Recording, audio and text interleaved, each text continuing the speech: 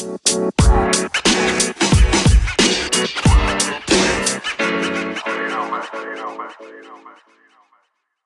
morning, afternoon, or evening, wherever you are in the world. Welcome to DBN News for 7/10/2019, the semi-daily news that even plants crave and Anchor's #1 gaming news podcast.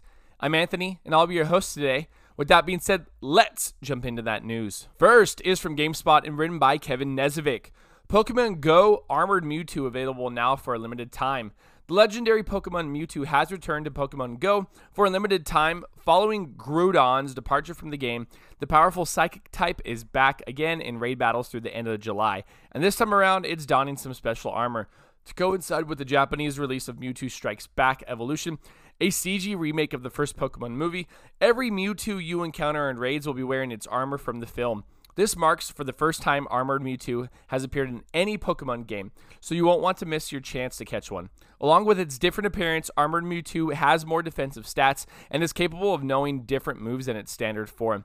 Armored Mewtwo will appear in 5-star raids until 1 p.m. Pacific Time, 4 p.m. Eastern, 9 p.m. BST on July 31st, so you have until then to add one to your collection. Despite its different stats and appearance, the Pokemon is still a pure Psychic type, so your best bet is to bring along Dark, Ghost, and Bug Pokemon, such as Darkrai, Giratina, and Scizor when you challenge it in battle.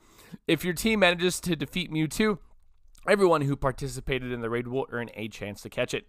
Mewtwo isn't the only legendary making an encore appearance in Pokemon Go this month. As a reward for completing enough global challenges during the recent Pokemon Go Fest event in Dortmund, Germany, Niantic is bringing Entei back for a special raid day on Sunday, July 14th. The legendary will appear in 5-star raids from 4 to 7 p.m.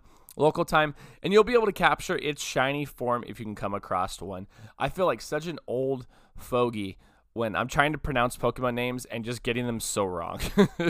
Second is from IGN, written by Matt Purslow. The Division 2 update adds raid matchmaking. A new update for the Division 2 adds matchmaking for the Operation Dark Hours raid, alongside a range of other improvements and 2 new missions. The DC Outskirts Expeditions update adds a new discovery difficulty mode to the Operation Dark Hours raid, which allows matchmaking. Unfortunately, discovery mode does not allow players to pick up the exotic loot available in the normal mode version of the raid, but Ubisoft promises a variety of great rewards will be available in discovery runs of the activity. Ubisoft explains that the discovery difficulty mode has been added to allow more players to experience the Division 2 in its entirety. Matchmaking will help players who don't have a full raiding team quickly pull together enough players to enter the raid, rather than having to find people via the chat or internet forums. This finally addresses an issue from back in May when it was revealed that the Division 2 would not support matchmaking, despite the original message from Ubisoft being that every activity in the game would have matchmaking. In addition to discovery difficulty, the DC Outskirts Expeditions update also adds 2 new main missions, Camp White Oak and Manning National Zoo. There's also a new experience called Expeditions, which are made up of 3 themed wings that players must complete on a weekly basis. Completing all 3 wings unlocks a treasure room for players to claim rewards from. As well as new missions, new missions and activities, there are 4 new gear items: the exotic Diamondback rifle, the Stoner LMG, the Carbine 7, and exotic BTSU data gloves. And 2 new classified assignments from Washington Central Aquarium and NSA Site B13. The assignments are exclusive to Year 1 pass holders. The DC Outskirts Expedition update will be available July 30th for all players and on July 23rd for Year 1 pass holders. Now, this discovery mode for the Operations Dark Hours raid is the lamest thing I have seen in a while. Oh my god, why would you willingly play the raid and not be able to get all of the bonuses and perks of it? Discovery mode so you can go through and just beat it. Oh, this is our way of dumbing down the raid, and so for those people who want to play it, but we're also going to punish you because we also made it too hard, especially for console players. What is going on? What is going on? This is weak. Hi everybody, Anthony from Dad's Beards Nerds here, Here to tell you about our sponsorship program, a wonderful way to help support us, and another way if you are a business or just someone who wants something read. Our sponsorships cost $100 for a week or $200 for 3 weeks. Your ad will be read over our week's worth of content, which includes DBN News, any reviews we might do, and our DBN Prime podcast. If this sounds something that interests you, then contact us at Gmail at dadsbeardsnerds@gmail.com. We look forward to working with you, and we look forward to hearing from you. Now, enjoy the rest of the show. Third is from IGN and written by Matt Purslow. Microsoft patent reveals detachable Joy-Con style controllers. A new patent filed by Microsoft details a new design for removable game controllers that could function akin to Nintendo's Joy-Con controllers. As reported by Windows Latest, the patent was filed by Microsoft in 2017, but has only just been published by the U.S. Patent and Trademark Office. The patent itself is for a charging device, but the removable input modules, the device chargers, are controllers that can be attached to a touchscreen mobile device.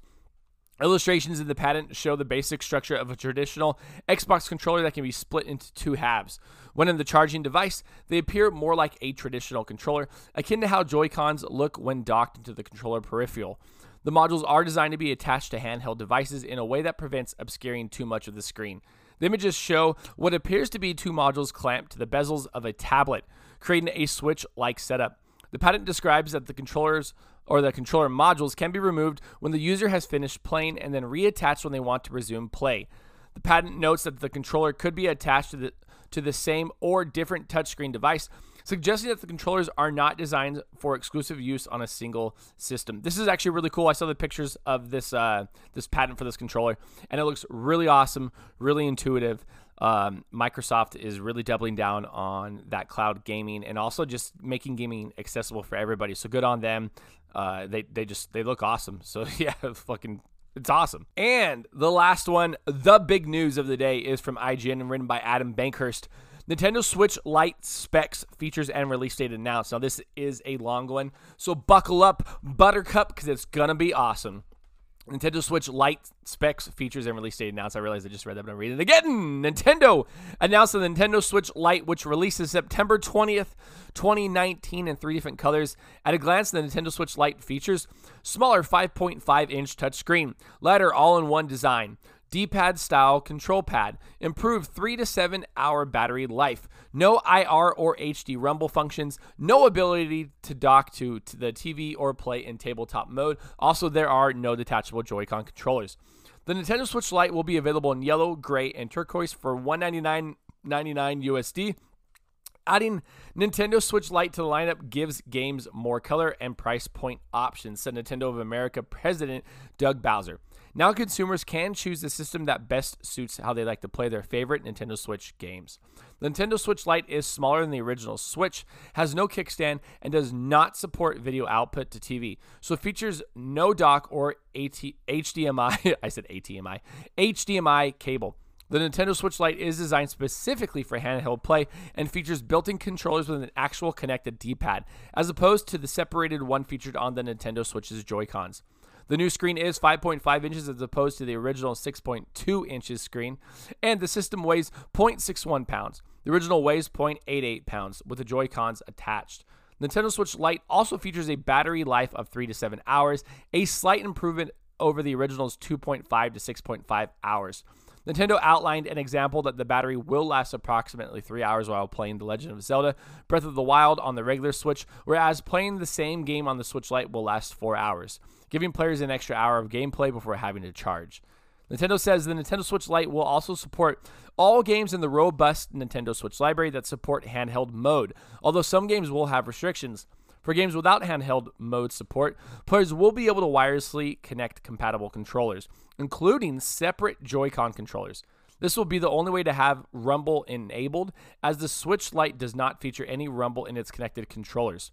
There will also be a special edition Pokemon Sword and Shield Nintendo Switch Lite, which will feature legendary Pokemon Zacian and Zamazenta for $199 USD, but it does not include either Pokemon Sword or Shield. It will be released on November 8th, 2019. This new Nintendo Switch launches alongside the remake of The Legend of Zelda Link's Awakening on September 20th. which also features a dungeon builder, the return of the colored dungeon, and so much more. Okay, all of this is awesome. I'm on board for all of this because this is perfect because I can buy my children the normal Switch. They can play inside, and I can get myself the handheld version. The thing that baffles me right now is there's a Pokemon Sword and Shield Special Edition that does not come with Pokemon Sword or Shield.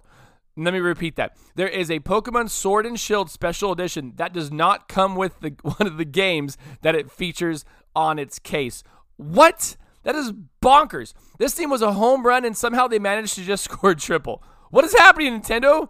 And that is the news for today. Thank you for listening, and let us know what you think about any of the stories we talked about by heading over to our Anchor page at anchor.fm/dadsbeardsnerds and recording a voice message for us to put on the podcast shows. If you'd like to support the podcast and listening, please check out our Anchor page at anchor.fm/dadsbeardsnerds, where you can donate to us via the support this podcast button and sign up for a monthly donation of 99 cents, $4.99, or $9.99 per month.